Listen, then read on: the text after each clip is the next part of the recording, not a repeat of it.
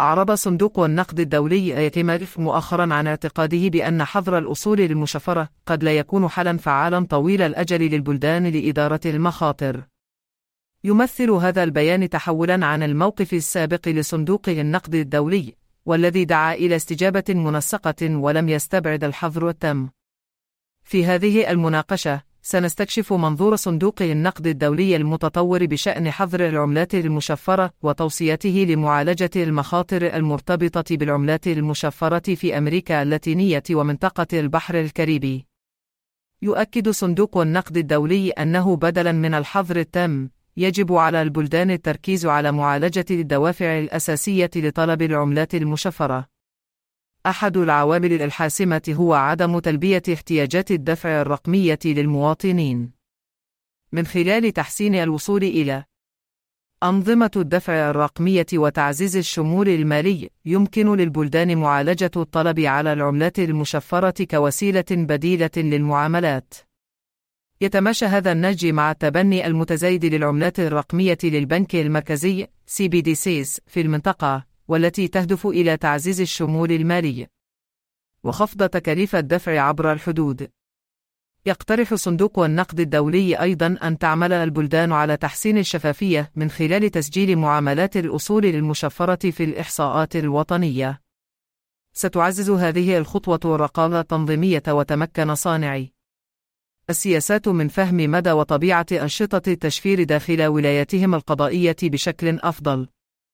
من خلال القيام بذلك، يمكن للبلدان وضع تدابير مستهدفة للتخفيف من المخاطر المرتبطة بالعملات المشفرة، مثل غسيل الأموال والتهرب الضريبي وحماية المستثمرين.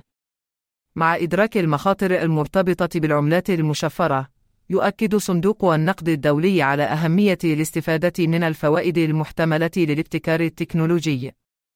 توفر تقنية بلوكشين التي تدعم معظم العملات المشفرة فرصاً لتحقيق الكفاءة والشفافية والشمول المالي. من خلال استكشاف واعتماد تقنية بلوكشين في أنظمتها المالية، يمكن للبلدان الاستفادة من فوائدها المحتملة مع ضمان الضمانات المناسبة لإدارة المخاطر المرتبطة بها. يقر صندوق النقد الدولي بأن المخاطر المرتبطة بالعملات المشفرة تختلف باختلاف البلدان والمناطق. يمكن أن تؤثر عوامل مثل الاستقرار المالي والأطر التنظيمية والقدرة المؤسسية على فعالية الأساليب المختلفة. لذلك من الضروري لوضع السياسات اعتماد نهج سياقي يأخذ في الاعتبار المخاطر والفرص المحددة الموجودة داخل ولاياتهم القضائية. يتيح هذا النهج للبلدان تحقيق توازن بين إدارة المخاطر والاستفادة من الابتكار الذي تجلبه أصول التشفير.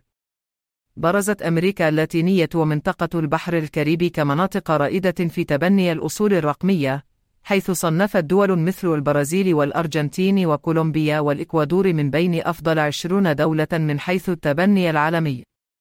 حظي قرار السلفادور بتقديم مناقصة قانونية لعملة البيتكوين باهتمام كبير في عام 2021.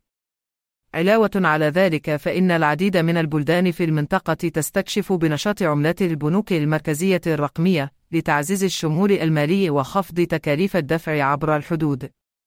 تتماشى توصيات صندوق النقد الدولي مع الجهود المستمرة في المنطقة للاستفادة من الأصول الرقمية مع إدارة المخاطر المرتبطة بها بشكل فعال. بشكل عام، يعكس الموقف المتطور لصندوق النقد الدولي بشأن حظر الأصول المشفرة فهماً أكثر دقة للمخاطر والفرص المرتبطة بالعملات المشفرة. مع الإقرار بالحاجة إلى معالجة المخاطر، يؤكد صندوق النقد الدولي على أهمية اعتماد نهج سياقي يركز على التخفيف من المخاطر وتحسين الشفافية والاستفادة من الفوائد المحتملة للابتكار التكنولوجي.